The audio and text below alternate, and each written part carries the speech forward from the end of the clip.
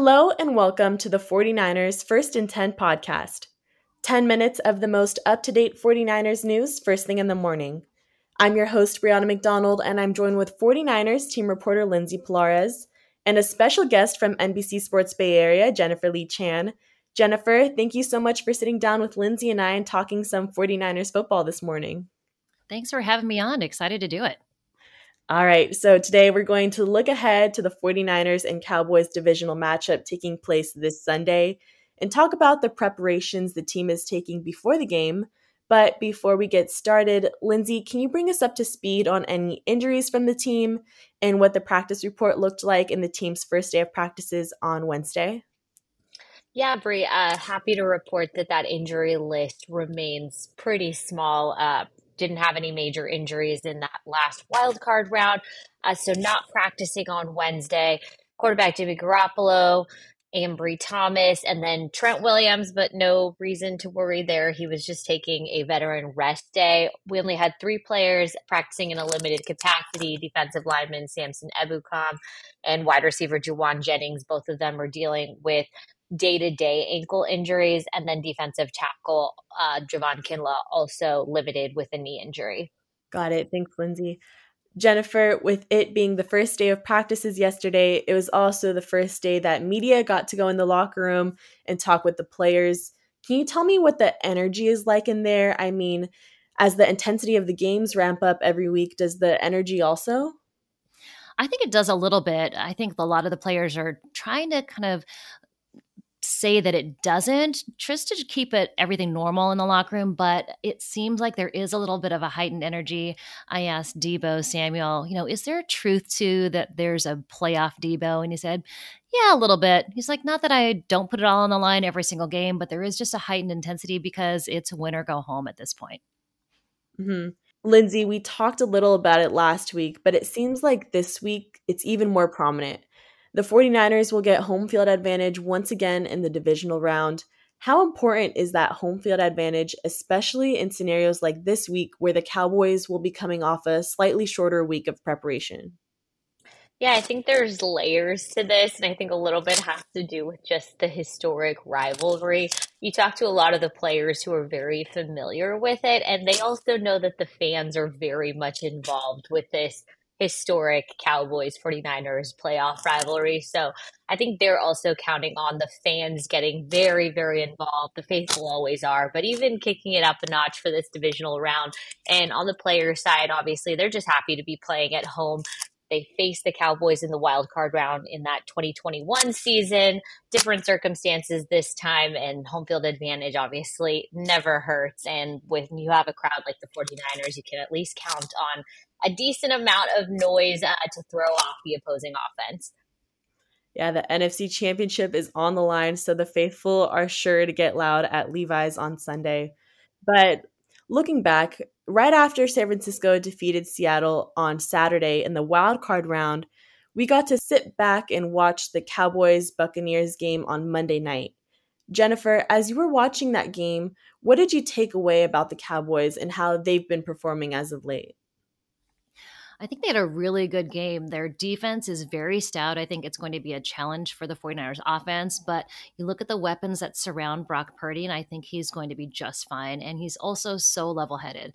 But the Cowboys do have some playmakers. They've got Dak Prescott, who can move around in the pocket, CeeDee Lamb, who's a very dynamic receiver, and Micah Parsons on the defense. He is so fast. Brock Purdy's going to have to keep his head on a swivel, keep his eyes up, make sure that he knows exactly where he's coming from. He's not going to have as much time in the pocket.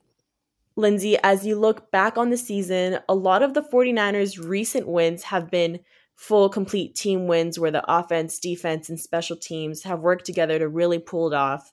In what area of the 49ers game, whether that be a player or a position group, do they really need to step it up in order to have one of those team wins against the Cowboys this Sunday?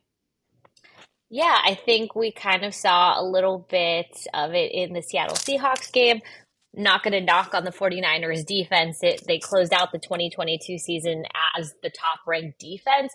However, in that Seattle game, I was talking to Fred Warner about this, it did take it did take a couple quarters for them to really ramp up and then nearly get that shutout in the second half. So he said it's just about tightening up little things in every part of the defense, specifically in pass coverage. The Cowboys are a pretty balanced offense, but Dak Prescott is a pure passer and he's going to take his shots down the field. The 49ers just want to make sure that none of those turn into points. So really going to be looking at that secondary to just pretty much make sure that Dak does not have a productive day. As we dive into this matchup, Jennifer, starting with you, which matchup between the 49ers and Cowboys are you most excited to watch come Sunday? I'm always excited to watch Charvarius Ward and the number one receiver on the opposing offense. So he's been so good. He had a few challenges during the Seahawks game, that wild card matchup covering DK Metcalf. I want to see how he bounces back.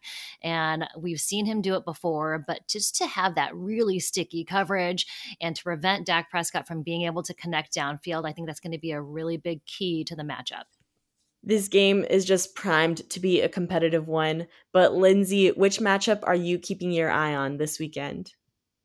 I don't want to take Jen's answer, but yeah, I kind of want to just see Charvarius Ward do his thing against the many weapons that the Dallas Cowboys have.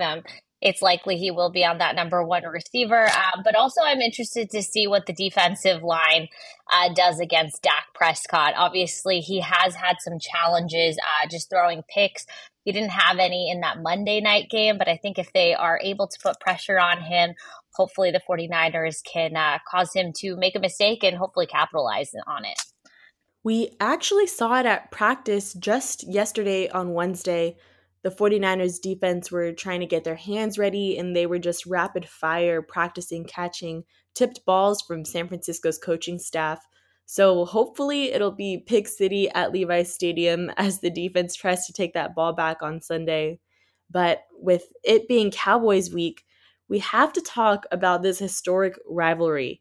Jennifer, I'm curious, what's your favorite moment of all time between these two teams? Ooh, I just the one that stuck in my head is the most recent one. It was Deebo Samuel asking Kyle Shanahan to give him the ball after K'Wan Williams had a pick last year in that wild card matchup.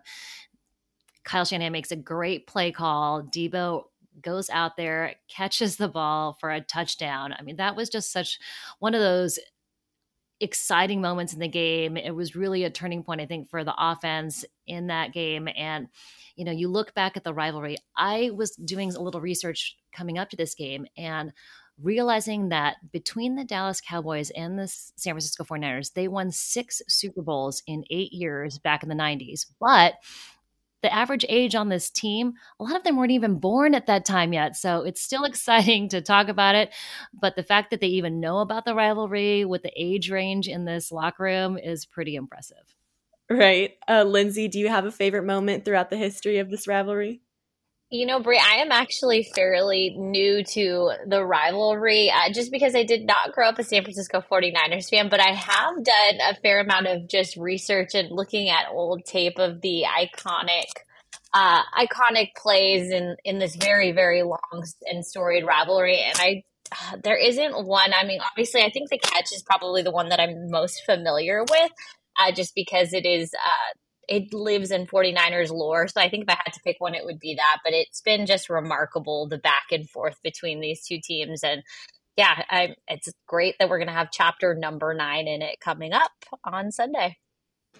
All right, that'll do it for today. Thank you so much, Lindsay, for joining me throughout the week, and Jennifer for being our special guest on today's episode. So don't forget to check out the 49ers You've Got Mail podcast on all platforms to hear exclusive one-on-one interviews with 49ers staff, players, and alumni.